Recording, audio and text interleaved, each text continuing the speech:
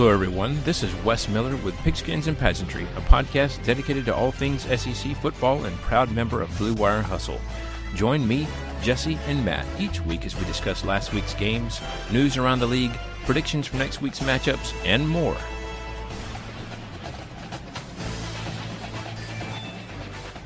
And what's up, everybody? It's Wes. Welcome to another exciting episode of Pigskins and Pageantry.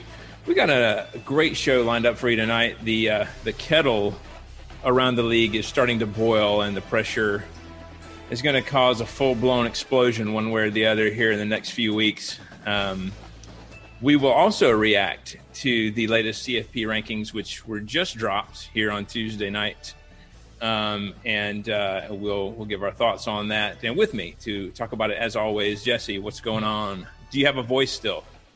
I do have a voice, oddly enough. I do not know how. I was happily back in T-Town this weekend, attending my first game since not being a student. So very cool to see the tickets you could afford as an alumni.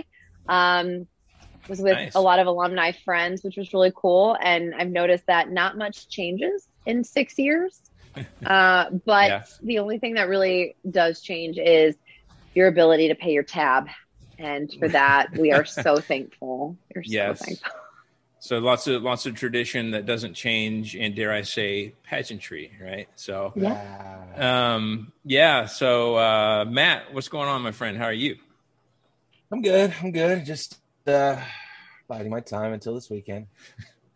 I know you are. We'll get into that. That's a whole thing in and of itself. So let's talk about those games from last weekend and see how everybody did.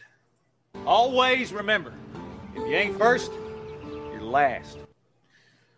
All right. Well, the first game that we had last week was Mizzou at Georgia. Georgia winning this one 43-6. Jesse got the point. She said it was going to be 45-6. So, I mean, I texted you. I was like, my gosh, so close. Like, it was right there. Close. And Do we get a point and a half? Yeah, I know, right? I can see, I can tell that you're really enthralled by this game, by the way. So, the game was obviously good for Georgia fans, but Connor Bazelak missed this game with a soft tissue lower body injury. So not really sure exactly what's going on with that. I think he sustained that in the game prior. But Brady Cook and Tyler Macon took his place. I think both of them are freshmen at the quarterback position. And Georgia kind of struggled with the scrambling abilities of them a little bit early on, but they did adjust. Solid game by the Dogs with a good play on defense, offense, and special teams. So good to see that. And then JT Daniels getting back in the game, trying to knock some of that rust off.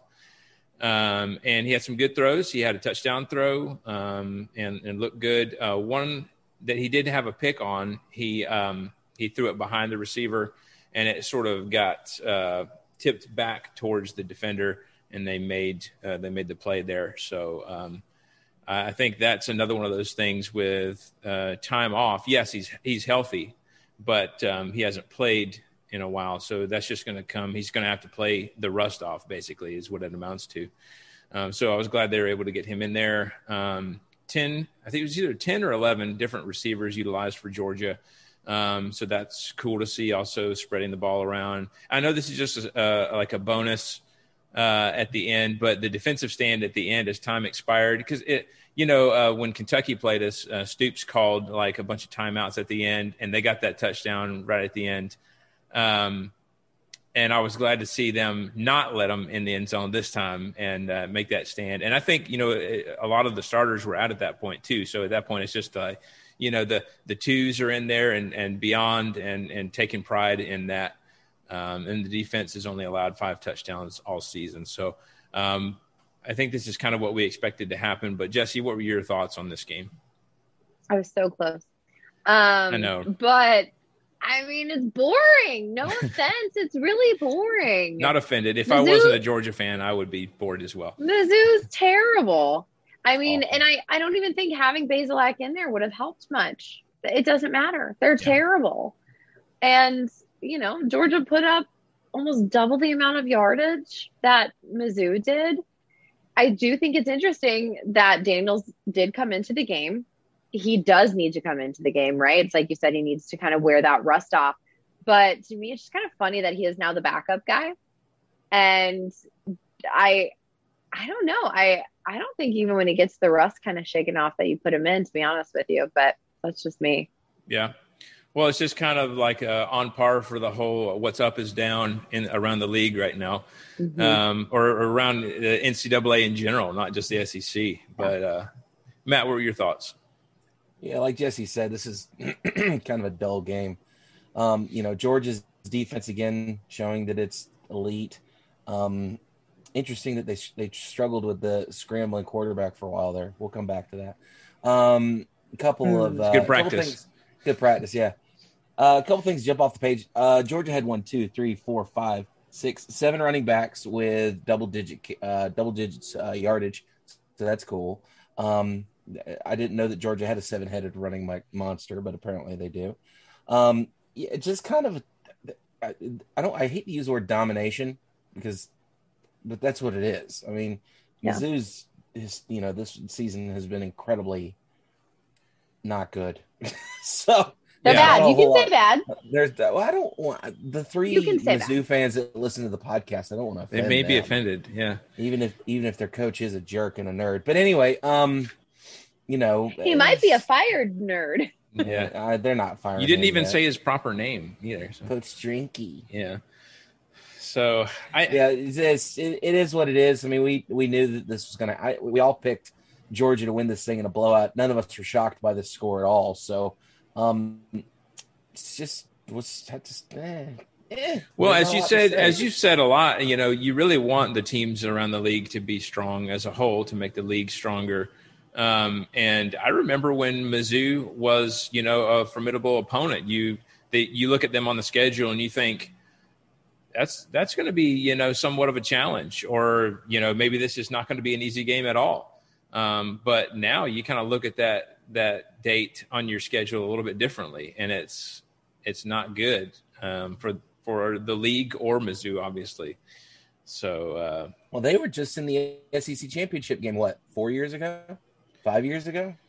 They were in when I was a senior, so it would have been the 2014-15 season. 7 years ago. Yeah, I mean, they went. Now, they didn't really. We knocked their socks off. Right, I remember that. That game was over so fast. Yeah, but they made it. So, and a lot of other teams didn't. So, all right. Well, interesting again, just to kind of watch that story, the decline of Mizzou, kind of sad to watch. But we'll keep tabs on that and the coaching situation as well. Next, we had Liberty at Ole Miss. Ole Miss winning this one 27-14. I got the point in this one. Ole Miss, they got off to a fast start, scoring the first 24 points of this game. But Liberty, to their credit, didn't fold, made it respectable. And then another interesting stat to note from this game is Ole Miss had 9 sacks in this game. Which is just poor Willis back there for Liberty, just getting knocked around really good. He also had 3 picks in this game. Matt, that's against an SEC defense that's traditionally not that great. Right. Could you imagine if they had played Georgia? Oh man, that would have been rough. They'd have been pulling kids off on stretchers. That'd have been awful. I was gonna say he would have been injured, unfortunately. Yeah. Well, Matt, what were your thoughts on the game as a whole? Again, I think we anticipated this. It was kind of neat to see Hugh Freeze back in Oxford. Mm-hmm. But obviously he kept a cell phone in his pocket, so nothing going on there. That we know of. We know of. He's gotten better. Him and Lane probably had a nightcap later that evening. Yeah. Just swap ideas on how to play things on the down low.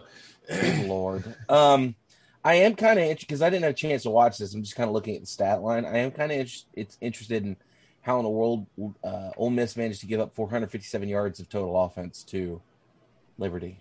Just I know that Hugh Freeze is really good at offense, but again, that Ole Miss defense just kind of Ole Miss isn't very good at defense. Well, that's true. Which is interesting. So it's just an interesting conundrum, or whatever you want to call it, paradox of of stats. You got 9 sacks, but you also gave up 457 yards of offense too. So it's kind of like feast or famine on the defensive side of the ball. Jesse, what thoughts did you have? You have 2 coaches that are kind of similar, if you think about them.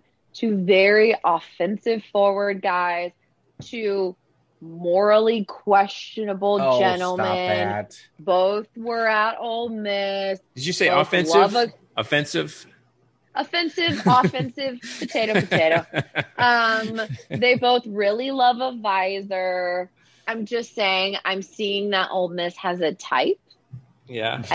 Whatever. But no, Hugh Freeze wasn't ready to let Oxford go. I mean, they put up quite a bit of a fight. But any upset hopes were really trashed by halftime. It's like you said, Willis threw 2 interceptions. He was sacked 7 times in the first half. 7 of those 9 were the first half.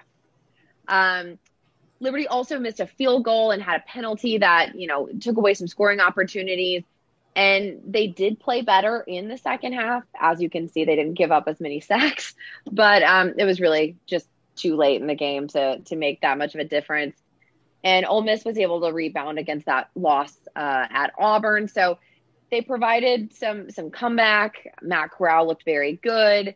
And I think he's upping his chances at a Heisman with games like this when he makes a lot of completions. He's able to be really dynamic on the field. They had some wide receivers that had breakout performances. So overall, I think they finished very well. It must have been a very fun game to be at, knowing that Lane Kiffin, Hugh Freeze are both friends. And of course, they have their own little controversies to chat through. But it must have been a really fun game, I think, in Oxford. And yeah, I think the one stat, like Matt pointed out, it's got to be defense for Ole Miss. Giving up 457 yards of total offense is insane for a team like Liberty. And if you play other SEC teams, that's not going to fly. You're not going to go very far. So it's across the SEC, but we got to get better or back to defense. We used to do it. I don't know what happened. I wonder what that pregame conversation was like. How the coaches stand out on the field before the game and chat about nothing in particular. I don't know what that was. So I think it was probably not mic'd for a reason. I think it was. So what did you get to keep in the divorce type of discussion? Hugh Freeze coaches at a Christian school. Like that. Oh, man. By the way, guys, forget that. Something that popped off the stat sheet at me is Liberty's running backs. Their lead running back had 101 yards on the ground. Their second running back had 98 yards on the ground. Their third running back had 71 yards on the ground. So, and that's against Liberty, who's in the they're independent. They're not even in a conference. I was gonna say, I don't. Them and Notre Dame hang out. They chat and do stuff. So it's just that Ole Miss defense is always going, huh? Well, if you even look at time of possession, Liberty had almost double time of possession than Ole Miss did. So obviously that shows that Ole Miss's offense is scoring very quickly. They're moving the ball, but that the defense is not getting Liberty off the feet. Right. Yeah, Liberty also had more first downs. They needed more first downs, apparently, but have mercy. Mm-hmm. Yeah, so it's an interesting one there. Probably a little bit closer than we thought, but yeah, credit to Liberty. They'll surprise some people, I think, and as they have, many times already. Hugh Freeze is not a bad coach. I mean, all. Like in a football way. Right. Bring him back. Still can't believe he hasn't been brought back. Florida's going to need a new head coach here pretty soon, huh? If Urban Meyer doesn't get there first, and Urban Meyer's not going anywhere. He's going to stay in Jacksonville. He's got the hook up with all the ladies in Jacksonville now too. He's going to USC. He's not going to USC. I think James Franklin is going to USC. I don't know. The Hugh Freeze, I think he's got the personality and the offensive mind to go to Florida. LSU? That would work. Or that too. Look at the Mad Hatter. Please don't put Hugh Freeze at LSU. Yeah, that could He be. would lose his mind being that close to New Orleans. That's true. That's true. Oh man, that's an awful idea. Yeah. So funny. All right, let's go ahead and talk about Auburn at Texas A&M. Next we have, the actual score was A&M winning this one 20-7. Jessie got the pick she got the point because she was the only one to pick A&M in this one. I don't know, Jessie, if you were looking at the score and had like flashbacks to Bama LSU, or at least early on with the field goal game and all the defensive slugfest going on and the missed field goals. Triggered. A&M was leading 9-3 in this game when Bo Nix was kind of scrambling around trying to have the Johnny Manziel type moments that he has a lot of times, and he coughed up the football. And Michael Clemens returned it 24 yards for a touchdown. A&M was then able to add on another field goal to win this one 20-7, as we said. I mean, this was an interesting one. I wasn't sure if we were going to get any kind of offense worth mentioning. And I guess really we still didn't. We just really got that main the scoop and score was the main item to talk about. And then also listener feedback. Harper Stanley says that we should talk about the 12th man, who was a factor in this one as well, as they often are there. But I don't know, Jessie, what were your thoughts on this one? I think you have a story about that, don't you? Yeah, I mean, I think in regards to the 12th man, that's exactly why I picked Texas A&M. If you go back to last week's show, had it been in Jordan Hare, I would have picked Auburn, but it wasn't. It was at Kyle Field, and that is huge, and obviously was a factor in our game. But fans, and we've said it countless times this season, fans play such a huge role, especially this season when we didn't have them last season. Yeah. So to have that noise, to have that energy, to have that hype, you can throw a team off. They can't hear on the field. They're going to get delay of game penalties. They can't get right. They don't know where they're supposed to go. It's a huge thing. So, when you have that sort of atmosphere, it absolutely swings things into your corner. That's why people talk about home field advantage. And I think we've been seeing that this season at Kyle Field. And that's obviously why they have the whole 12th man thing. But I think it's been even more effective this season. But obviously I was in Tuscaloosa this weekend. I was in the game. I was at Bryant-Denny, and we had commercial breaks because it was one of the primetime games. We have to have at least 90 second commercial breaks.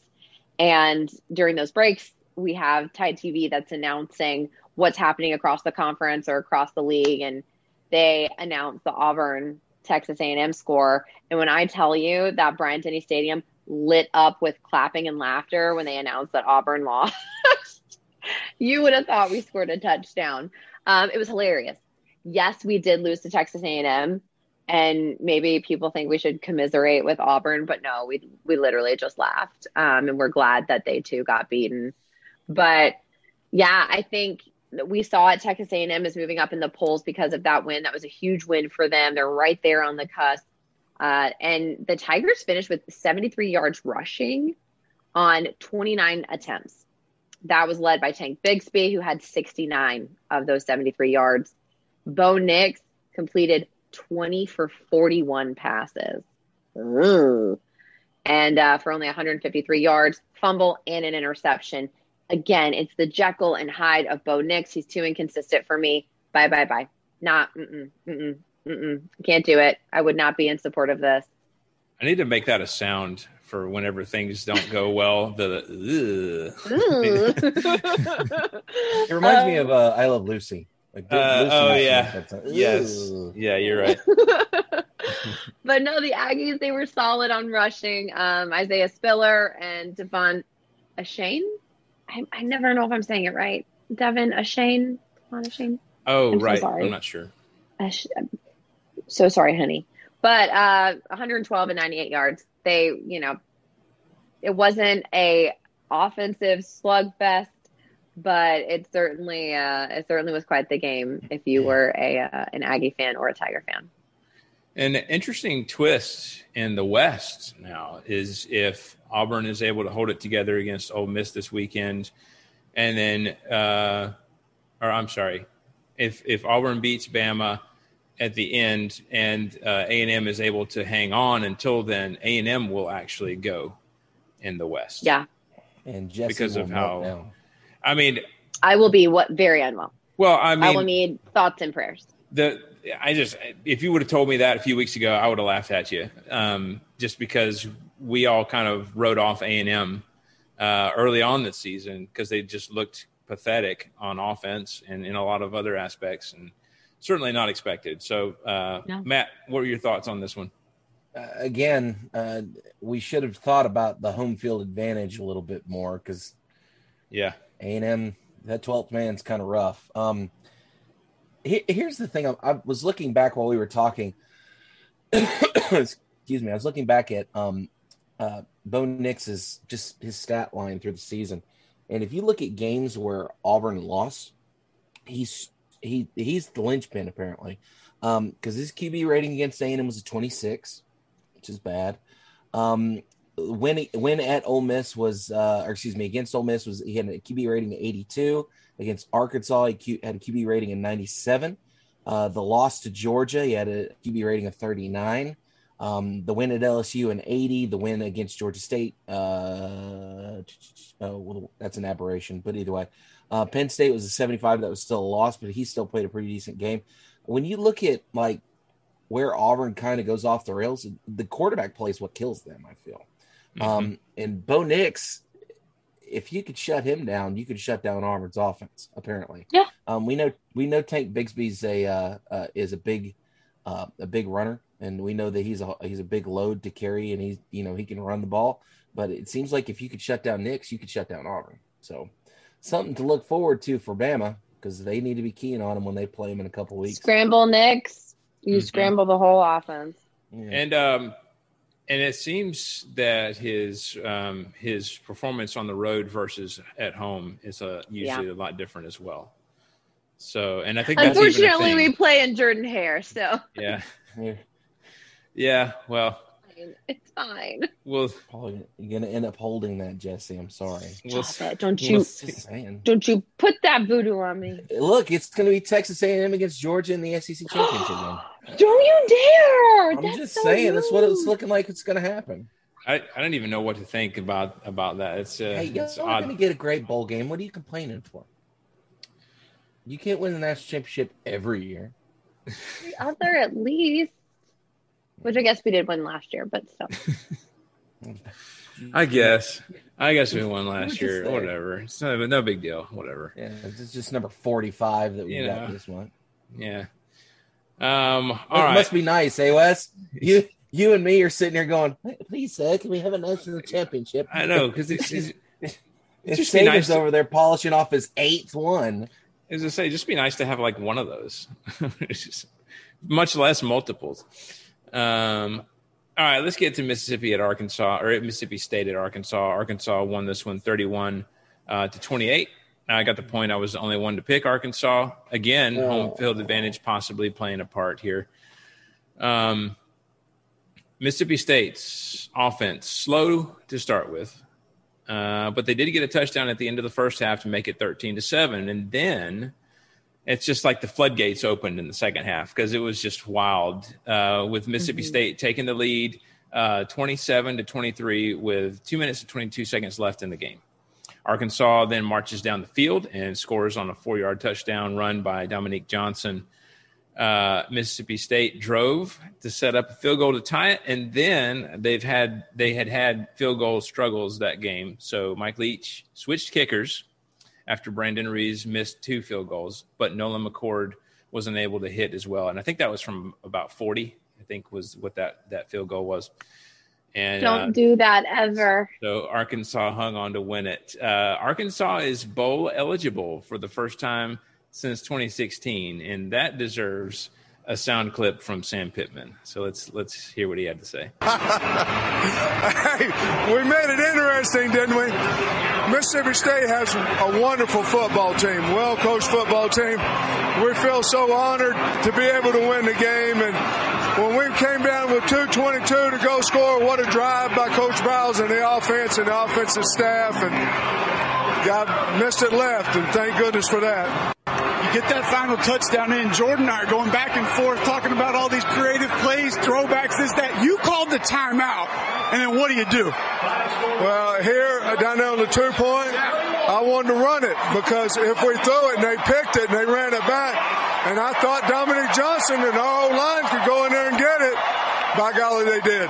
There were so many moments in this game that your team could have allowed momentum to take over their emotions. They kept fighting, kept scratching, found a way not only to win, Coach, but to get bowl eligible. We were trying to fight that at halftime. You know, it was up 13-0. They scored right there before that. We were fighting that momentum change at halftime. But our kids hung in hard, tough. Our dang offensive and defensive coaches did a great job. Scott Found did a great job. And we're going to some bowl. We don't know what. But Arkansas is going to a bowl. And I know you're going to enjoy it. Thank you, Coach. So obviously, yes, Coach Sam Pittman elated there. So Matt, what were your thoughts on? Didn't he get injured? Yeah, he was doing a commercial and he broke his arm or something. Or no, didn't he? His dog. He tore his muscle in his bicep. Right? Yeah, that's what it was. Yeah. Dang. All right. Ooh, I know that had to hurt. Anyway, on this one, Matt, what were your thoughts on this game? Really great finish to this game. I had a chance to watch the fourth quarter, and I thoroughly enjoyed this. I was glad that I wasn't a Mississippi State fan or an Arkansas fan because I'd be pulling my hair out through the end of that game. I feel really bad for Mississippi State's kicker because they were put in a good position to tie this thing up, and you know that's the way it works. With kickers are a lot like I've been told they're a lot like thoroughbred horses. They're just really mental, like incredibly mental. And it's so easy for them to get in their own head and for them things to go awry. And that's exactly what happened. I was looking at the stat line. Mississippi State left 9 points on the board here. They missed 3 field goals in this game. So that's ouch. And I think Mike Leach in the postgame presser put out a statement about. I've got it. Oh, you got that? Okay. Well, yeah. I won't spoil it then. I'll be quiet. But yeah, great game. I hate somebody had to lose this. I would love to have seen this go to overtime. Because that would have been a great finish. Yeah. Well, from the highest of highs with Sam Pittman to the lowest of lows, listening to Mike Leach talk about the kicking game, let's hear what he had to say after the loss. Well, I think that there's an open tryout, and you can announce this. There's an open tryout on our campus for kickers. You know, anybody that wants to kick or walk on and kick at Mississippi State, we'll hold a tryout anytime you can get over there to our building, providing you're cleared by the NC2A. Jesse, when you hear something like that, what is your reaction when you hear it? I don't like that at all. I think that is terrible coaching. I think that is awful coaching. As someone who, has known at least one kicker at Alabama, one that went through an eerily similar situation in, playing against Auburn, missing a couple kicks during the game. He gets swapped out. Another kicker comes in. They miss. That's the kick 6, all of that. The mental battle that they go through. And I make fun of kickers all the time. We all do. Absolutely. But they are on anxiety medication. There is a mental battle constantly going on in their heads because at a stage like this in a Division I school where people are so passionate, they get every kind of hate thrown at them and they get death threats, which is ridiculous. And I think the thing that a player needs is their coach to have their back, their coach not to make comments like that in a press conference that they are then going to hear, because it is a mental game. I mean, of course, they have to have the leg. They have to be able to kick it in accuracy, but it is also a mental game. And when you feel like your coach doesn't believe in you and is making snide remarks, funny things, that is just adding to that mental game. And I think it was a very, very poor coaching decision on Mike Leach's part. And I'm very, very disappointed to hear him say that. I agree. I mean, it's just throwing them under the bus in that manner. Like you said, your coach is the person that you expect to stick up for you. Mm-hmm. And maybe if he needs to make those decisions behind closed doors, that's a different sure. matter. But I can't imagine Kirby Smart, Nick Saban, Coach Pittman. I can't imagine any of them saying that at all. I could see Kirby or Saban saying that. But we've had that happen, and he hasn't. In fact, he's been super supportive of our kickers and has really gotten on to people about coming after our kickers, because at the end of the day, and I truly believe this, it should never come down to a field goal. Your offense, right. Once you're in the red zone, your offense needs to take care of business, and their offense didn't do that. Right. Well, a little bit of listener feedback here. Jody Hendricks said we should talk about the highs and lows of Mississippi State, and it's been interesting to watch them. We've talked about this last week, kind of their potential. Obviously, they got off to a bit of a rough start. They should not have lost to Memphis.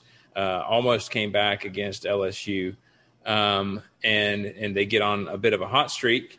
And then they have losses like this, where, obviously, they lost to a quality Arkansas team. It was a hard fought battle. But I think the manner also, and then the post game comments, it seems to spiral, right?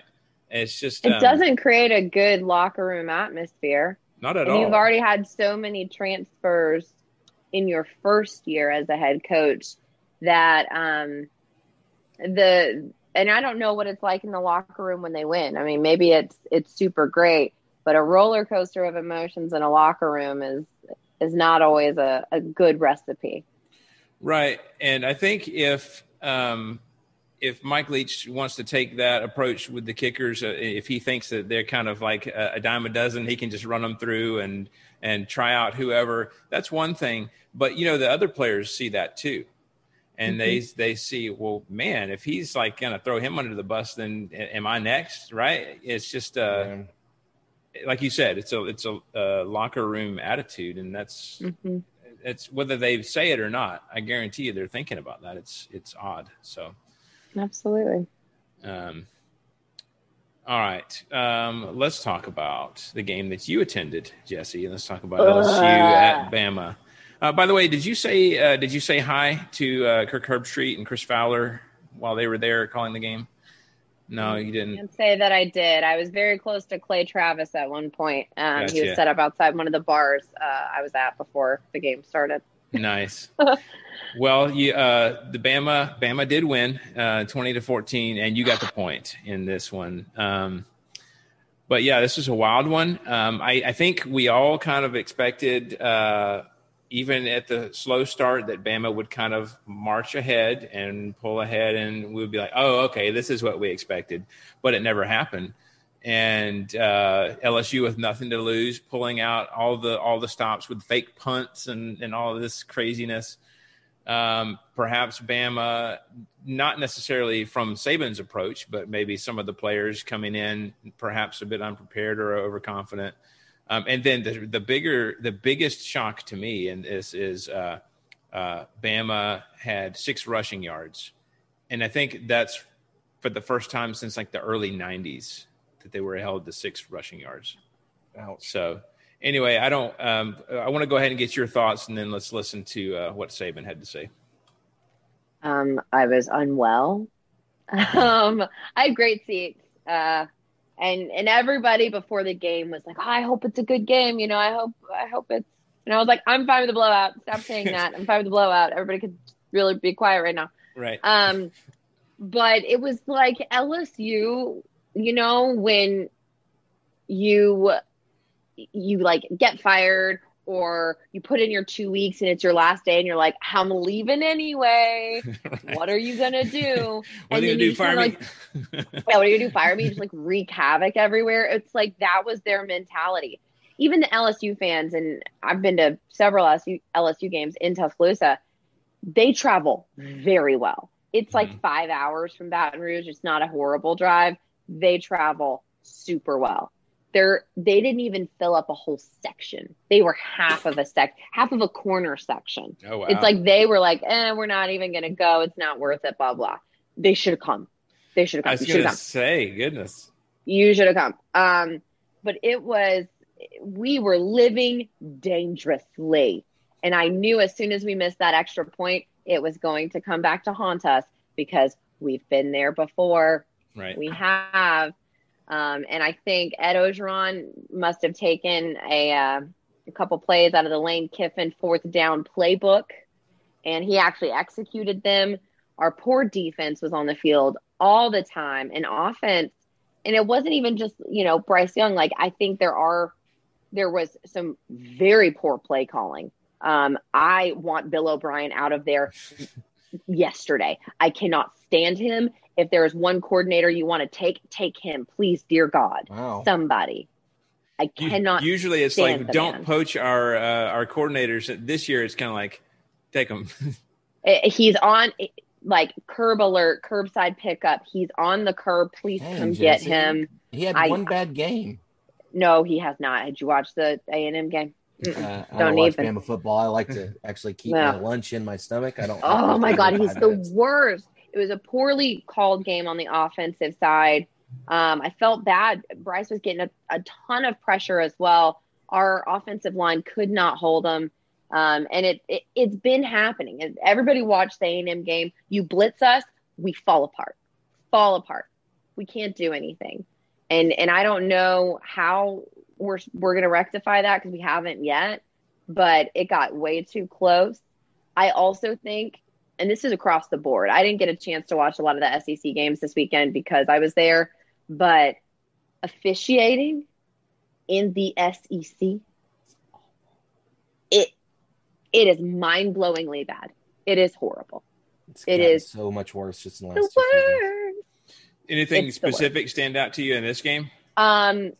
There should have been a targeting call at the end of the game not against Bryce Young, but it was on Bryce Young. Right. That should have been called. LSU was holding like crazy. And of course I'm watching for what happens against Bama. I'm sure Bama did some stuff that needed to be called as well, but the officiating was terrible. It wasn't just me saying it. The entire stadium was about to lose their minds. Mm-hmm. I don't know what it is, but we have some blocking troubles that are plaguing us right now. And if we don't fix those, and if we don't get better play calling on the offensive side of the ball, then Bama is not as good as a number 2 team, and it will show if we don't fix that. I right now do not think we are as good as a number 2 team. I don't. I'm very surprised that we're ranked that high because I wouldn't rank us that high. Yeah. Wow. Well, maybe you can take solace in the fact that perhaps your presence there is what got them over the hump there, and you're able to cheer them on. So I can't go back; it's too far. You did the thing, Jesse. Congrats. Yeah, there you go. Let's listen to what Saban had to say about the win, and then we'll get your thoughts, Matt. Well, Coach Saban, LSU has the ball. They're going in to tie the game. Your defense stands up. Again, right there, your defense is there. How do you describe the way your team responded to this? Well, the defense did a great job. We got a lot of stops in the second half when it was a one-score game. One on the goal line when it was 3rd and 9 or whatever was really big. But, offensively, we didn't move the ball at all. Lots of 3 and outs. Couldn't keep the ball away from them. So a win's a win. It's always great to beat LSU. We knew they had a good team. They played a really good game, but I'm proud of our players for the way they competed and finished the game. You warned your kids all week that LSU would bring the best against you. How did they respond when they kept getting slugged in the mouth? Well, I think they responded well. We ended up winning the game. We ended up doing what we had to do to win the game. We didn't get it done on offense, but we did on defense. And it's a team game, and the score is the score, and it only matters when it's over, and it's in our favor. Thank you, Coach. Thank you. Matt, what are your thoughts on the game?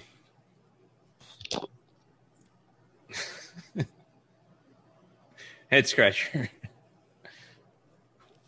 Oh, yeah, for those that can't see. Right. Have some kind of commentary there. Why? Okay, in what bizarre world did we slide into? Did the gravitational pull of the planet get thrown off and we ended up getting sucked into some wormhole where Nick Saban doesn't sound like he wants to kill everybody, because every time we've listened to a sound clip of him in the last 6 weeks, I feel like he's been like very much coach speak, very like not angry midget man. Like I don't understand what's going on here. What did we call him? Chill, Bro Saban. Right, Bro Saban's scary now. I don't. Bro Saban might be scarier. You know what, Jesse? You might want to cover your ears. I think he's getting tired. No. I think he's getting tired. He's got another 5 years. I think he's getting tired. I don't know, kid. How old is Nick Saban? Hey, Google. I'm going to ask Google.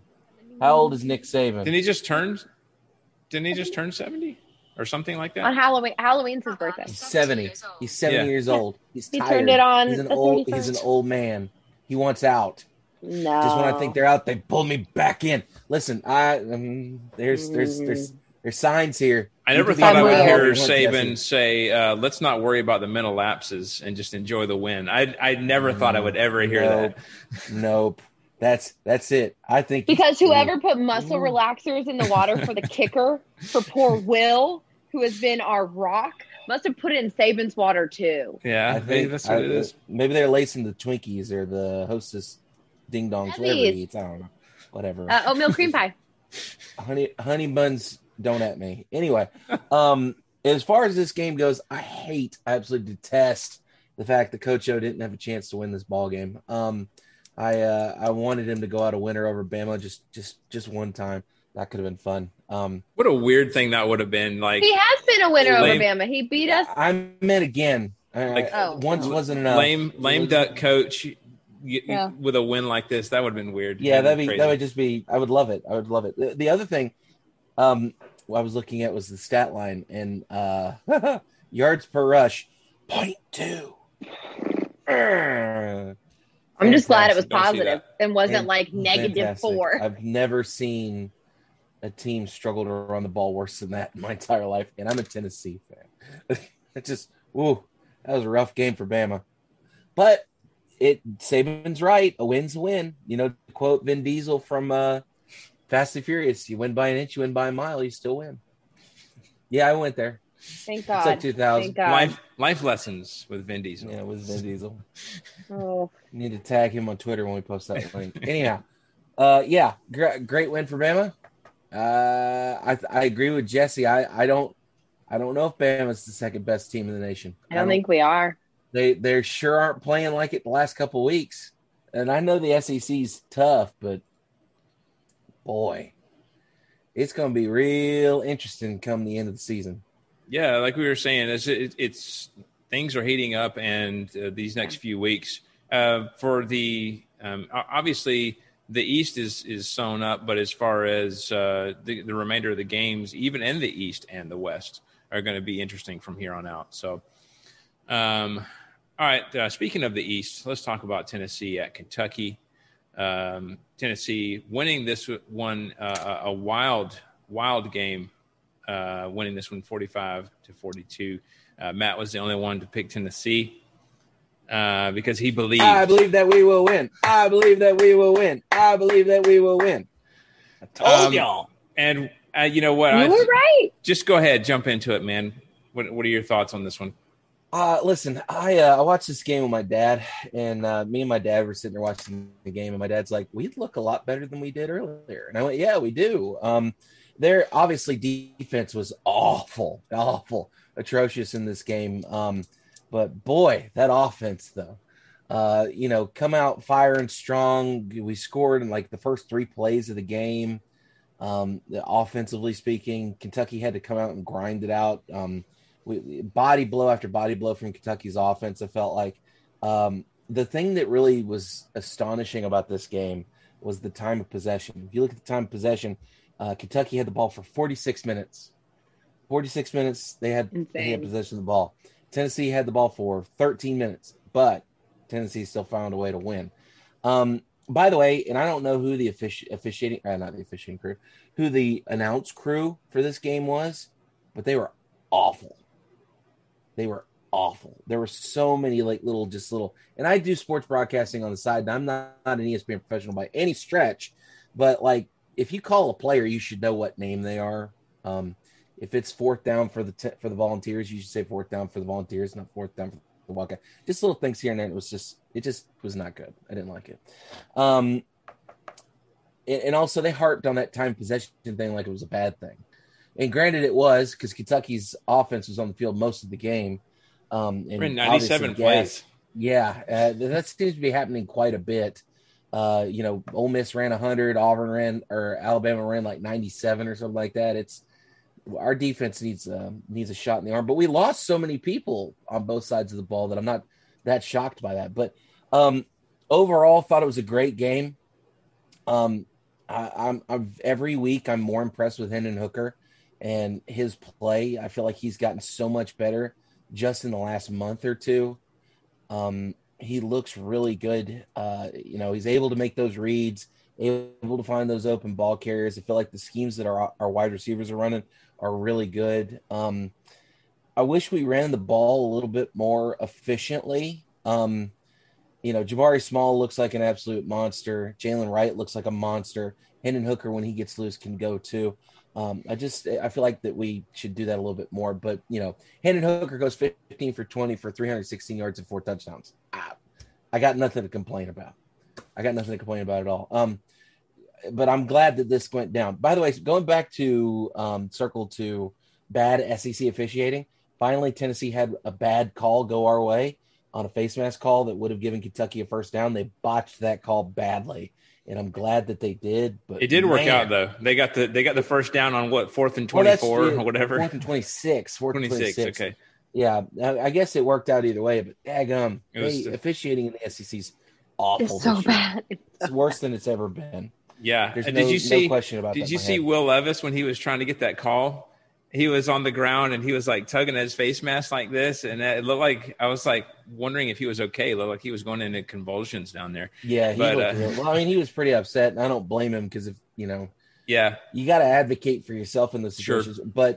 But Stoops getting himself a sideline penalty was not a good idea. That puzzled me, man. He was. Refs get yelled at all the time. So he must have said that guy the business. He must have said something deeply personal about his mother or something. Yeah. I don't know. Yeah, because even on the call I was mentioning for Bama on what we thought should have been targeting towards Bryce Young, Saban went nuclear on all of the officiating crew. They had it on the big screen. I could see him down there, but you could see on the big screen, and there was nothing but pure rage, and nothing happened. Maybe he was too scared to call it against him. I don't know, but you rarely see that happen. Nuclear. It's got to be something like really egregious for them to call it. I feel like 'cause they get yelled at all the time. Yeah, right. And that's I was kind of taken aback by that, but yeah. Tweet him and ask him. Oh, by the way, I do want to shout out Alontae Taylor for that beautiful pick six he had in the fourth quarter, or I think it was fourth quarter, third quarter. Amazing play. I love Alontae Taylor. Yeah. I hope he gets lots of money on Sundays here soon. Not too soon, though. I think he's still got a year of eligibility left. Gotcha. He doesn't need to go anywhere quite yet. Yeah, just hang on for a little bit. Let's listen to the victorious coach, Josh Heupel, and then Jesse, let's get your thoughts on it. Well, Coach Heupel, your defense on the field for 99 plays tonight, but they were able to get it done at the end. What stood out to you about that unit on that last drive? Effort, strain, competing, a lot of things that we can do a lot better on both sides of the football. But, man, our kids play hard. They play every second of that clock. Love these guys. Offensively, Hendon Hooker didn't have the ball for a lot of time, but he certainly got it done when he did. What did you like about his performance? Super efficient, accurate with the football all night long, took care of it. The first half was really unique in just the way that it unfolded. A lot of big plays for us and them on long drives. This group of guys, man, they love to compete together, man, and we're building a really special foundation to our program. We've talked about this rivalry. It's going to be physical. It's going to be a four-quarter ball game every time you get your first win in this rivalry. What does it mean to do it in this manner? It's big for us this week. For our kids, you can see the excitement in their faces right now, man. They're excited. our fan base is excited and rejuvenated with what we're doing. Enjoy this one tonight. We got a bus trip back to Knoxville, and then we got a big football game next week too. Thank you, Coach. Congrats. Appreciate it. Go Big Orange. Yeah. Jesse, fly into the hyple. Woo! Or what did you say? Hyped You're ready for it to get into to activate the hyple drive. What? I saw that one. It's so bad. Oh man, the jokes write themselves. So. Jesse, what were your thoughts on this one? Yeah, I think we talked about it earlier with A&M talking about how big a crowd can be for a team, and for this to be at Kroger Field, knowing that they've had significant wins over some really tough teams at home is huge for Tennessee to go in there and to play, a later game at Kroger Field. It's a really big deal. So congrats to them, especially looking at the time of possession. I know we talked about it, but it just goes to show that when you have explosive plays and you're able to really make a difference in a fast amount of time, you don't have to stay on the field that long. Now, your defense is going to get tired, so you have to be able to manage the clock that way. But I think that's huge, and it's a big deal. I didn't, and Matt, maybe you can shed some light on this. I didn't know Kentucky was a big rival for Tennessee. Oh yeah, yeah. It's always been a one of those games where what's that last unofficial trophy they have between the beer two? Barrel? Yeah, the beer barrel. It used to be the battle for the beer barrel, but then a couple of kids got killed in a drunk driving accident right before the game, 97, I think it was. And so they got rid of the beer barrel, but they should bring it back. I mean, my God, we sell beer in Neyland Stadium now. Let's have the beer barrel back. It was great. It's a big barrel with orange and blue planks on it. It's atrocious. It looks awful because those two colors just kind of. But yeah, you look around. There's pictures on the internet. It's somewhere. I have no idea. Yeah, I was gonna say I remember seeing it. Okay. If not, they can make a new one. Yeah. But, that's the one thing about the SEC that bugs the absolute tar out of me is we don't have, like, you look at the Big Ten, the Pac-12, they've got all these trophy games, like the Battle for Paul Bunyan's axe, and the Battle for the Seminole War Canoe down in Florida or what have you, and all that stuff. And I just wish there was more of that in the SEC, but we don't. We just play football, I guess. I don't know. We don't have to dress it up any. There's a few, but I feel like they're not quite as highly. Obviously, you got Georgia, Auburn, Deep South's oldest rivalry. You got the Iron Bowl. You got a few around, but Battle for the Boot. Yeah. This is the worst trophy ever. It's the most obnoxious looking. It just looks terrible. I'm sorry. It's just unwieldy. Yeah. It's huge and weirdly shaped. So, Egg Bowl trophy looks weird too. Yeah, well, it's supposed to be a football, right? Or how they looked back in the day, but it looks like an egg, so they're like, we'll call it the egg bowl. Looks like an egg to me. Yeah, exactly. All right, well, let's end this on another crazy note, and that was Florida at South Carolina. And my gosh, Florida losing to South Carolina, or more aptly, South Carolina blowing them out 40-17. Nobody got the point. Because again, why would you pick? Given the body of work that we've seen this year, and I know Florida has had their struggles, but what you have seen, why would you pick South Carolina? Especially when you consider that they went from having a starting quarterback in Luke Doty to a graduate assistant, Zeb Noland, and then because of his own injury, or I guess he got benched actually. The starting quarterback was named Jason Brown for South Carolina, 5th-year transfer from FCS school St. Francis of Pennsylvania. Not even a direction in that name. Pennsylvania gets his first start for the Gamecocks. So a holy school, St. Francis. Exactly. So on the other side of the ball, Anthony Richardson concussed last week and didn't start this week. So Emory Jones getting the nod, of course. But I don't know if you guys saw this. They talked about it on a few of the shows. At one point, Florida's defense was so terrible that on a touchdown throw thrown into the back of the end zone. No one on the SEC network crew could figure out what the coverage was supposed to be. And it's like they were just looking at the scheme, and Gene Chizik was like, you guys asked me what was supposed to happen here, and I don't know. I have no idea. Because it was that bad. I mean, it was like I don't know if you guys saw. I think it was earlier today. South Carolina, I think on Twitter, put things, and I can't remember the receiver who caught the ball. Things that he could have done while waiting for defenders to get to him. And they filmed him in the back of the end zone. He was like, he had a blanket. He was taking a nap. He had a golf club. He was practicing golf back there. Hey, golf balls in football stadiums are dangerous. No, Don't do that. Don't do that. That's true. Bad juju. What was something else? I think he was like, I don't know. They listed a ton of stuff, and it was pretty funny. So they were having fun with it as well. But good on Shane Beamer. Let's listen to what he had to say, because he was just soaking it in, I think, after the game. What does this mean? Everything. Just so happy for these guys. Unbelievable. For the last 2 weeks, all we've talked about is just competition and competing. And I told you guys yesterday, like, you worry when you come off a game like Texas A&M, going into an off week, how the mentality is going to be. We had an unbelievable week of practice the last 2 weeks, and they competed.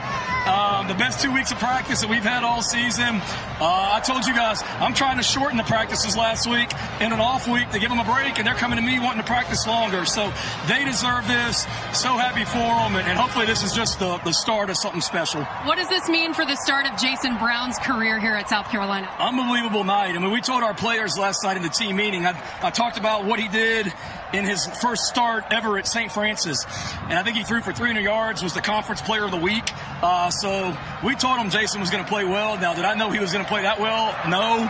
But what he did is we did a great job of running the ball and helping him out. Defense got turnovers. Just a unbelievable night to be a Gamecock. Yeah, how about some of your defensive guys? Jabari Ellis with the scoop and score. You were going nuts. What does that mean when your defense is scoring points to help your offense? It's huge, and it was, part of the thing tonight that we knew we needed to do to win the football game was win the turnover margin, and we did that. When you score on defense, that's hard to overcome, and just so happy for these kids. They work so hard, and to come out here and play and win a game in an environment and against a really, really good Florida team. So whatever the narrative is about them, they got really good players, and they were out there tonight. So fantastic night. So proud of our guys, and we're going to enjoy the heck out of this one. I know you said you wanted to emphasize running the football today. All four of your guys ended up doing that. What'd you think of the way you were able to move the ball? It was jump the gun.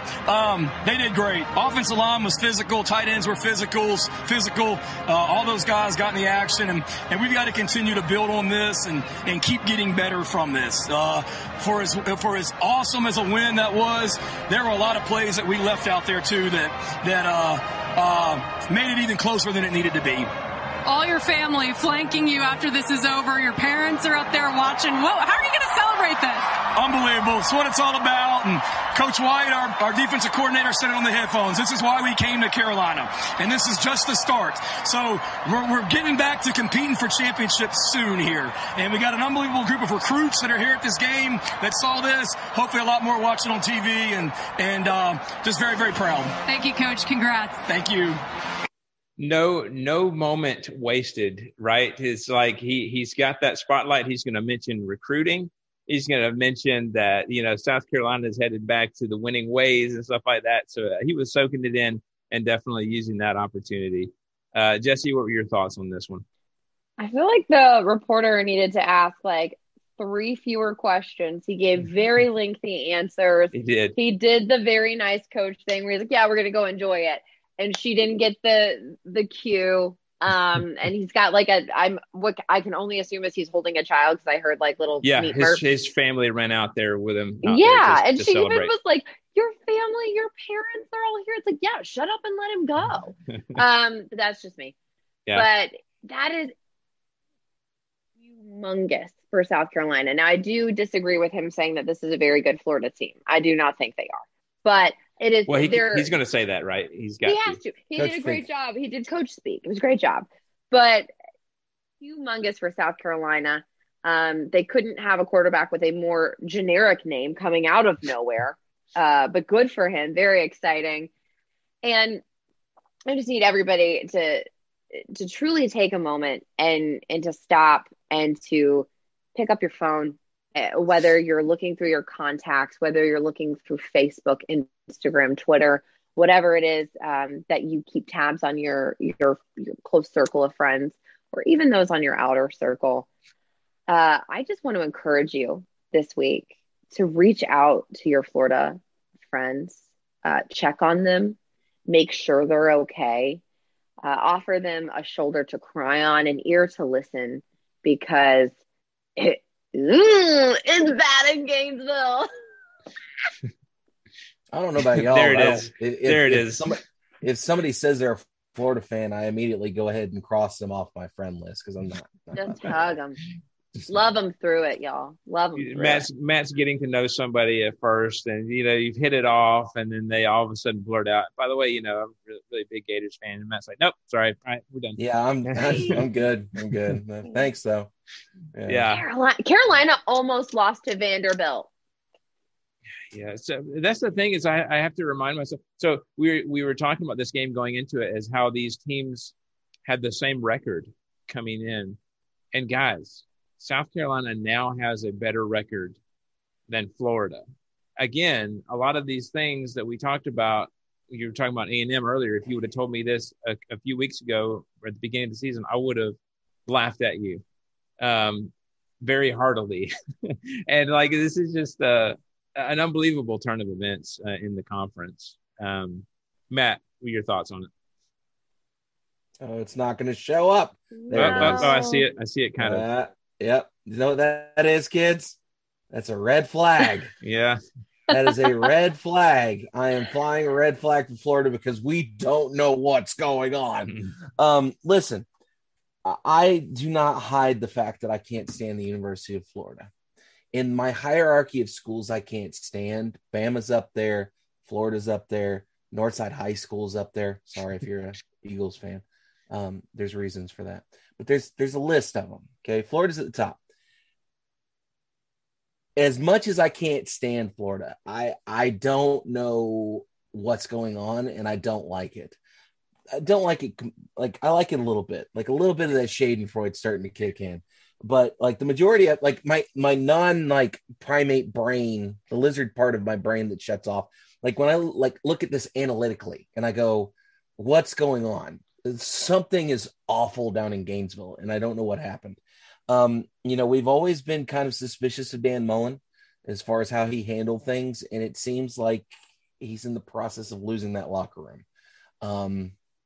You can usually tell when people don't want to fight for you, and it doesn't seem like that Florida team wants to fight for him right now. There's a lot of a narrative, to quote Beamer, there's a narrative around the Florida football program right now.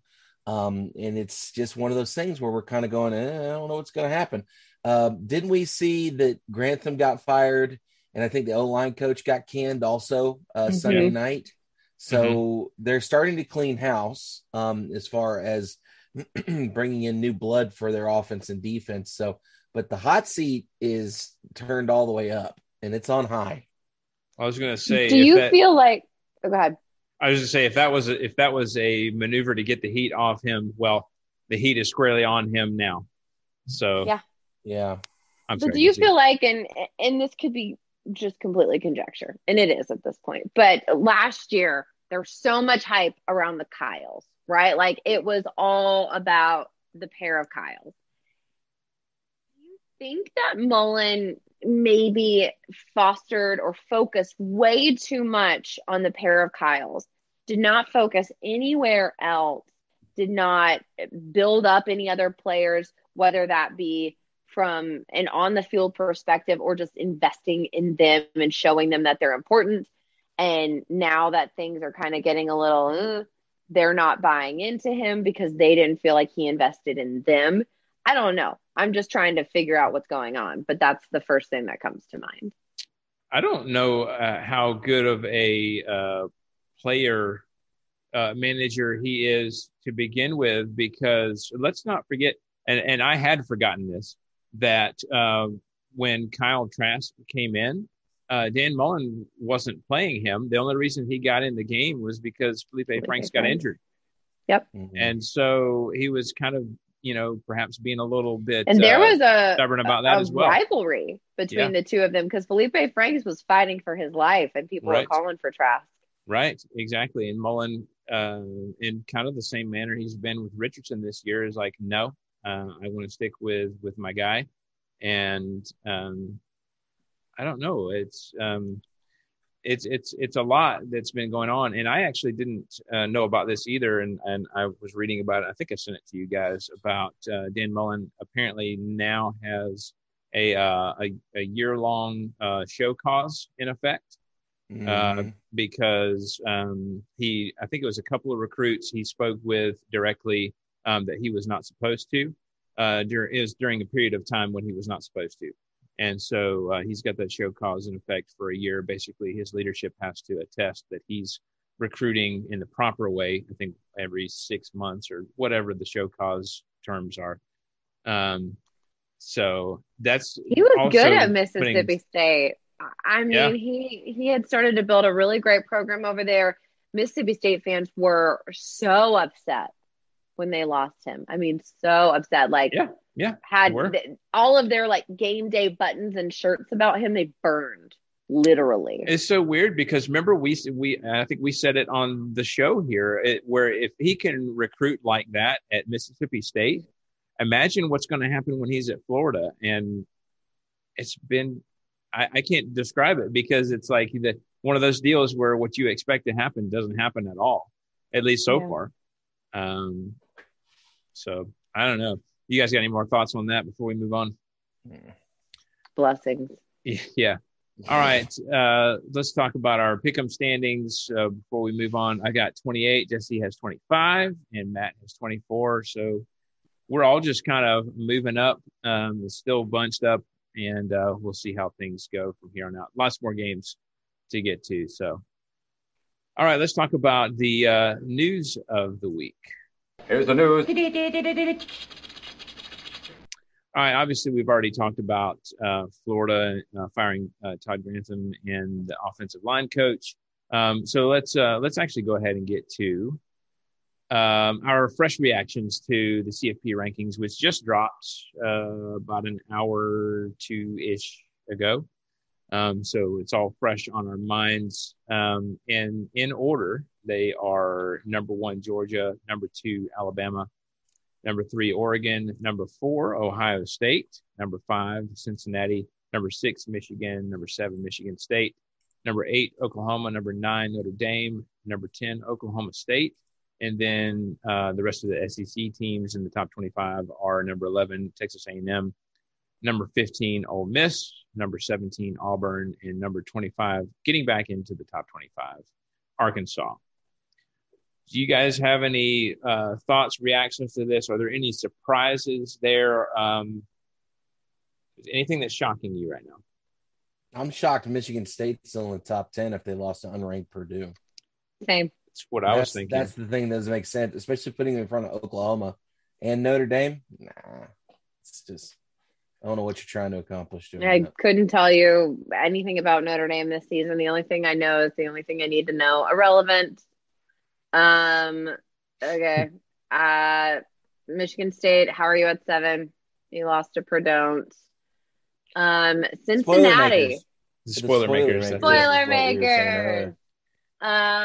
Cincinnati surprises me at 5. I did not expect the committee to give them that much of a nod because it is quite the nod from where they have been.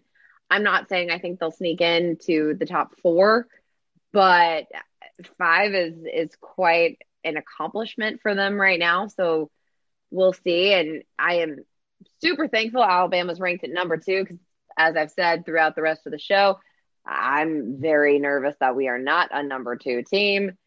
Yeah, I mean, those are the big ones, I think, is really those. Quite frankly, I don't understand why Notre Dame is number 9. I don't really know what they've really done to kind of merit that, but I'll tell you what that does is it gives Cincinnati a win against a top 10 team. That's true. Yep. So that's good for them. It makes it look good on paper for them. So I don't know. I kind of have a feeling that Cincinnati may slip in because of the carnage, the potential carnage that's out there. We talked about Oregon's possibly going to drop one later on. Ohio State, who knows? They have had their own struggles, although they've gotten it done so far.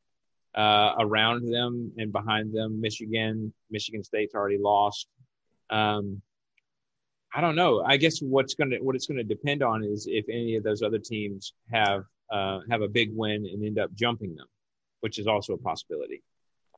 So Notre Dame almost lost and barely beat Florida State in overtime. Yep. Yeah, I remember that. That was like what, second or third game of the That was season? the first game. Was it the first game? Okay. They barely beat, literally by a field goal, Toledo. Yep. Close-ish game with Purdue, which now sounds a little bit better. But still, Purdue is unranked. They're unranked, guys. Don't get too excited. Wisconsin, they are not good. They beat Wisconsin. They did lose to Cincinnati. They, again, by a field goal, barely beat Virginia Tech, beat USC, didn't beat North Carolina by much, and then just beat Navy. It is, I mean, it is the Team Mom cupcake sale of a schedule. Yeah. But yeah, and they're at 9. Yeah. I don't know. That's my main takeaway. But it is interesting now that I see that though. Okay, they're at number 9. Well, yeah, you just made Cincinnati look a lot better now. So I don't know. To the untrained eye, and only the untrained eye. Right. Well, that's the thing, is that's supposed to be part of the qualifiers for this, is how things look on the field. The eye test. They love using that phrase, the eye test. And they're not really passing the eye test right now. And there's a lot of other teams that, quite frankly, aren't. But at the same token, Bama hasn't passed the eye test the last couple of weeks. I was going to say, at the same token, I was listening to Kirk Herbstreit talking about, 2 teams 2 through 8. You could almost kind of just throw them all in a hat, jumble around, and just what the results are or what they are, and you could kind of poke holes in it. But at the end of the day, it'll all kind of sort itself out. It's almost like we should do an 18 playoff. Yeah, I know, right? It's amazing. What an interesting concept. Could you imagine those weeks? Like you'd have Georgia versus Michigan, Georgia versus Oklahoma. You'd have Bama versus Michigan State. You'd have Oregon versus Michigan, Ohio State versus Cincinnati. That'd be what matchups, man? What marquee, huge, big name matchups? It's good college football TV, right there. It is good college football, and if you look at the matchups, it's really geographically very good from a ratings perspective, and for getting everyone sort of involved. The only people that aren't involved is, Florida. Yeah, Florida's not involved. No, Miami or Tallahassee's going to. It's almost every corner of the country. Yeah. So, it's interesting. There's some movement, not a lot, but it's just going to be one of those things. Like we said, things are heating up. Teams are getting in position now, and we'll see what the games decide. So, all right, we do have a bit of listener feedback here, which we've already kind of discussed, but not necessarily this in depth. So let's go ahead and get into that. You want answers. I want the truth. You can't handle the truth. All right, so we do have a listener comment here. Sam Al-Salim says, and we pose the question every week is, what are your takeaways? What's your biggest surprises? And he says, my biggest surprise is that Tennessee, Kentucky, and South Carolina are all ahead of Florida in the East. We mentioned call your Florida friends because they're not okay. Let me get my red flag gift back up. Hold on. Yeah, it does sound funny, but until you step back and look at the big picture of the division standings, it kind of hits you. You're like, oh my gosh, that's a real thing. All those teams that we just mentioned that we usually don't think of being ahead of Florida are in fact ahead of them. So I don't know. Do you guys have any other thoughts on that? Things are sort of starting to shift. I mean, there's always like a pendulum shift, and it does take a while in college football to shift. But if you think about it, back in, several years ago, these teams were all pretty decent, maybe with the exception of Kentucky. But now it's sort of flipping, maybe back around, and you truly never know. Let's not get crazy now. Carolina had a good game against Florida, and Tennessee's looking better. Let's not their pull records what's his name are and say still they're better. back. We're not doing that yet. We're not back, but I'm saying you're starting to see a little tilt, a seismic shift. So. Ooh, like the earth science reference. Exactly. Yeah. All right. Well, yeah. So definitely, as you mentioned before, check on your Florida friends. So, all right, let's go ahead and talk about some of these upcoming matchups of the week. Ladies and gentlemen, let's get ready to rumble! All right, the first game of the weekend. Come on, Jesse, you want to pick New Mexico State. I hate all of you. The first game of the week is a tune-up game for Alabama. New Mexico State 1-8 at Alabama 8-1, noon on SEC Network. I can say that because I actually went to a New Mexico State Georgia game a few years ago, and that was basically as you would expect. I expect the same in this one. Bama's going to try to get the kinks worked out, get some things figured out, and they win this one easily, 59-7. Jesse? Offensive line, figure out how to block. Bill O'Brien, don't suck. Bama, 52-6. All right. Matt, guys, the line in this game is 51.5. Yeah, so it's a lot. 51.5. I don't think I've ever seen a line that high. Because typically you get to a certain point, you're just like, we're not going to even take bets on it. Right, it's just blank. But that's a lot. Over under on this is 67. So yeah. I don't foresee this happening. I don't see the upset coming here. And I'm also thinking that line's not good enough. I think that Bama's going to come underneath that a little bit. So I'm going to say Bama wins this thing 48-10. So not as big a margin of victory, but all right, maybe New Mexico gets a garbage time touchdown at the end, or something to mess over some poor guy's bet, right, make him lose his house, right. All right, next is Mississippi State at 5-4, 3-3 in the SEC at Auburn, 6-3, 3-2 in the SEC. That is also a noon kickoff on ESPN. Yeah, I mean, I think this is another close, wild one. I think, obviously Auburn's got that Jordan Hare voodoo going on. I think that they do get this done, although it's close, 28-24. Jesse? Never trust the Jordan Hare juju ever. Taking the Tigers 24-17. All right, Matt?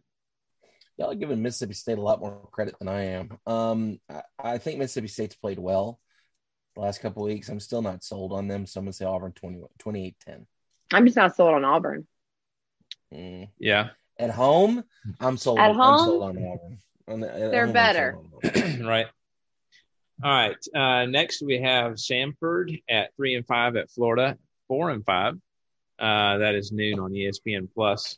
I'm sorry, I shouldn't laugh, but when your record's almost as bad as Samford, and this, I mean, Florida's going to win this game. I believe, as I've got them winning 42-17, but they got to be careful. I mean, obviously Samford is probably looking at this game like, hey, this is as beatable as Florida's ever been. You know what I mean? We need to give it everything we've got right now. So it's going to be an interesting one to watch. Jesse, what are your thoughts?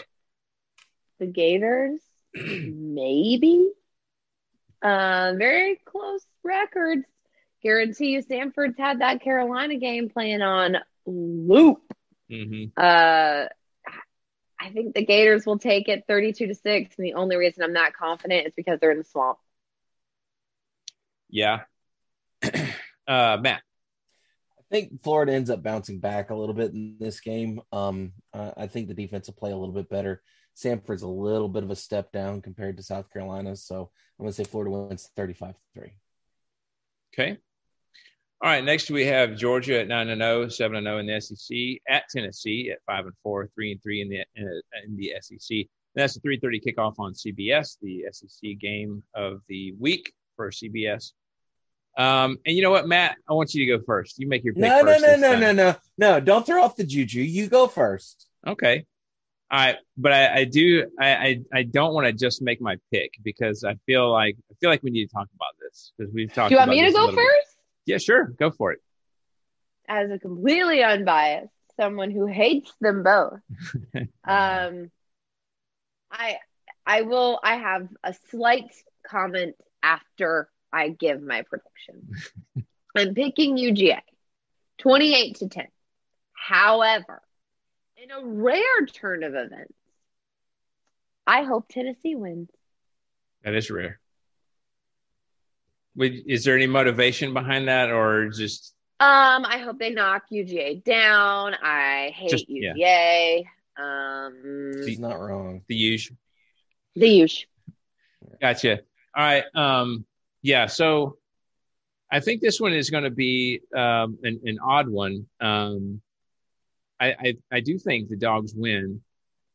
And look, I know I probably shouldn't pay attention to social media. I know Tennessee fans are making it really difficult for me to be nice and objective this week. Looking at you, Ball Goose. But you know what? I'm not taking the bait. Okay. Instead, I'm going to take a different approach. All right. So if they want to talk about, drought since 1980 or supposedly choking every year, I'll say that, you know what, that reputation has possibly been earned. Okay. The Dogs have got to accept that people are going to say stuff like that. And I'm sure, obviously, they're used to it. Kirby is probably used to it, whatever. And it got them conditioned to not even respond to stuff like that anymore.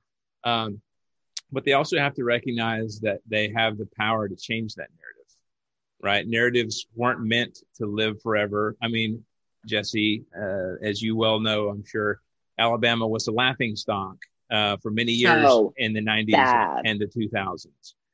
Obviously, that narrative has changed just a little bit. Vanderbilt used to be really good in the 1920s. Okay. That's changed. Florida honestly hasn't been able to decide which narrative they want to pick for the past decade or so. You can only taunt with the choker comments for so long before a new generation of players comes up who simply doesn't care about that narrative. They want to write a narrative of their own. And now is the time to change that in the program's trajectory. So that's what I'll say to all that. So I do have the Dogs winning. What did I say?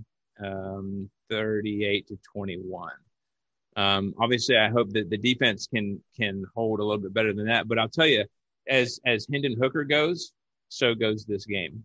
If the Dogs are able to fluster him, then it's going to be a long day for Tennessee fans. However, if he's able to, get in some space, scramble a little bit, beat us over the top, as the secondary that hasn't really been tested that much because the front seven has been so strong, I think that it could perhaps go the opposite way. I'm not saying that I think Tennessee would win, but I think it would be, a very trying day for the Dogs. So anyway. Wes, you are by far the most lovely and gracious Georgia fan. I try agree. Because I'm trying to look at it in the big, because it's easy to talk smack, but then I've always been of the mind, if I talk smack, first of all, I'm not the one playing. Second of all, that comes back to bite you really, really fast, and that's no fun, right? Let's look at this in the big picture. Anyway, Matt, what are your? Maybe will be inspired by the Braves. Yeah, that's my thought. That's my hope, anyway. Similar narrative. Matt, what you got? I think you got a point about Georgia's defense, their secondary in particular, not being challenged vertically. I think this is going to be a game where if Hendon Hooker can get into a rhythm, if they can give him the protection he needs, if we can get the pass game going, I think this is a game where Tennessee has a chance to stretch the field. Another thing that I was talking to a buddy of mine that I work with, who he played,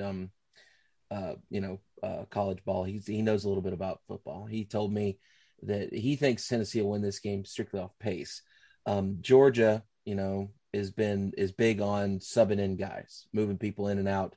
And with the pace that Tennessee runs, that could be a problem. Whether that's penalties, whether that's, kids getting gas, not being able to get those subs in as efficiently as Georgia would like. So I think that's going to be the thing. And I think if it comes down to a foot race between Tennessee's offense and Georgia's offense, I like Tennessee's chances. So with that being said, I'm donning the headgear a la Lee Corso, and I'm going to say that Tennessee wins this thing, pulls off the upset, wins this ball game 28-24. Matt, we need to get you a smoky headgear to just throw on there. I think this is or a puppy. No, that's pretty good though. That's pretty good. So yeah, I like Tennessee's chances in this game. Yeah, I'm actually I'm going to be listening to this one on the radio on the way back. I will get to see most of it, but I'm hoping to be I'm hoping to enjoy the drive with the radio on. So we'll see. All right. Next we have South Carolina at 5-4, 2-4 in the conference. Obviously a big win last week at Mizzou. 4-5, 1-4 in the conference. That's 4:00 on SEC Network. Mizzou is favored by 1 by Vegas, or at least they were last I looked. But I'm taking the approach that South Carolina's pumped coming off that big win. Mizzou is on the decline. And I'm going to say South Carolina comes away with a win here, 31-28. Jesse, what do you got? Wes, I have to agree with you. Same thoughts exactly. I think Carolina is stoked right now. They finally got a boost of confidence. Not only did they win, but they won by a large margin. And Mizzou's terrible. So I'm going to pick the Gamecocks 28-17. All right. Matt, what you got? Anytime you have a big win, you always have to worry about the hangover afterward. And I think this is going to be one of those games where the hangover gets South Carolina. And I'm actually picking Mizzou. I'm going to go Missouri wins this ball game 21-20. All right. I got to do something to catch back up in the standings. I'm like 5 off the pace. So right. Got to do something. All right. Next, Texas A&M at 7-2, 4-2 in the conference at Ole Miss, 7-2, 3-2 in the conference. And that is 7:00 on ESPN. So, big game, especially for A&M here, who's trying to hang on to their hopes in the West. Clearly, those are still alive, but they got to keep those alive in a game like this. And I think that they are able to hang on in this one, and I've got A&M winning this one 35-28. Jesse? If we were in Kyle Field, I'd go a different way, but it is not. It is in Oxford. I think, with their records being the exact same, I think Lane Kiffin is going to really try to push this one. And I think Matt Corral goes off in this game. I think he's going to be the difference maker here. I'm just not sure that A&M's defense is going to be able to contain him. But on the same token, I don't know that Ole Miss is going to be able to contain the Texas A&M offense and Zach Calzada. So I am going to pick Ole Miss 35-31. A lot of points. I hear you. All right, Matt, what you got? Vegas has A&M by 2.5 right now, and I'm going to go with Vegas as well. So I'm picking A&M here 28-27. So a little bit closer to what Vegas is saying.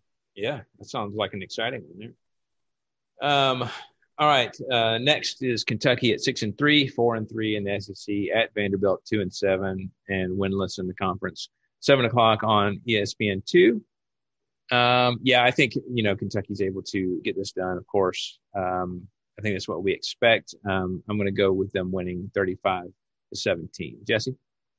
Yeah, no surprise. The Wildcats take this one 31-10. Matt?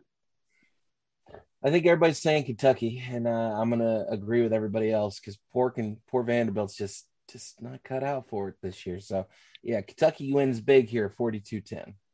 This year. Right. Yeah, right. Trying to be nice. All All right, and finally we have Arkansas at 6-3, 2-3 in the conference at LSU, 4-5, 2-4 in the conference. 7:30 on SEC Network. This one should be an interesting one. Probably going to be another one of those hard-fought ones. I'm going to go with Arkansas winning against LSU 31-28. Jesse, what you got?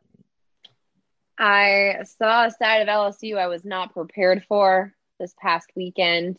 I think that locker room is rallying around Coach O. It was obviously not their decision to lose him, and maybe they're not. I don't know, but I think these guys are about to play their guts out, and it's in Death Valley. Yeah, and at night. I'm picking LSU 28-24. Yeah, Matt, I see the wheels turning. Like you want to make an adjustment there.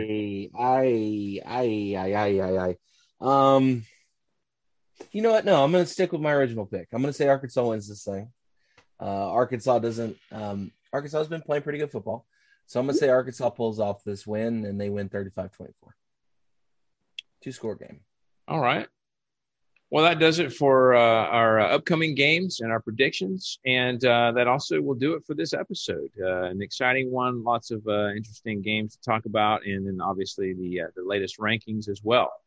So let's let you guys know how to contact us. If you'd like to email us, hit us up on email at pigskinsandpageantry@gmail.com. On Facebook, we can be found at facebook.com/pigskinsandpageantry. We're on Twitter at PPSCC Podcast and Instagram at pigskinsandpageantry. Don't forget we are available for download on iTunes, Spotify, Stitcher, TuneIn Radio, and most podcasting apps for iPhone, Android, and other operating systems. If you enjoyed the show, please take a moment to subscribe, review, give us a 5-star. We would love that. Greatly appreciate that. So until next time, lots of exciting ones coming up, and the season is heating up. Go Dogs. Bill O'Brien, be better. Offensive line, be better. Everybody be better. Roll Tide. Be better. Big game. Chance to do an upset. Let's get it done, boys. Let's get it done. Go Vols. Beat Georgia. No.